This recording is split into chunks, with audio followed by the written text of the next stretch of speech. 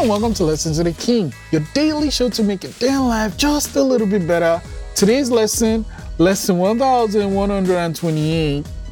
Keep the house clean and good before traveling. So when we're like packing, getting everything ready, like in Home Alone, we travel, we forget that we're coming back to that house. So one thing I've learned is put in clean sheets and make sure the dishwasher is clean and everything is ready to go.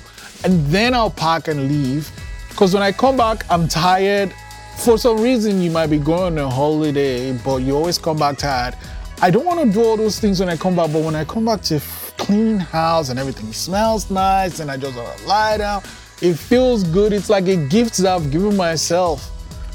Do that, man. You just want to do it every time you travel. Prompt 1128. How do I get my house ready before my last travel? I just said. Lesson 1128. Keep the house clean and good to go before traveling. I'll see you tomorrow.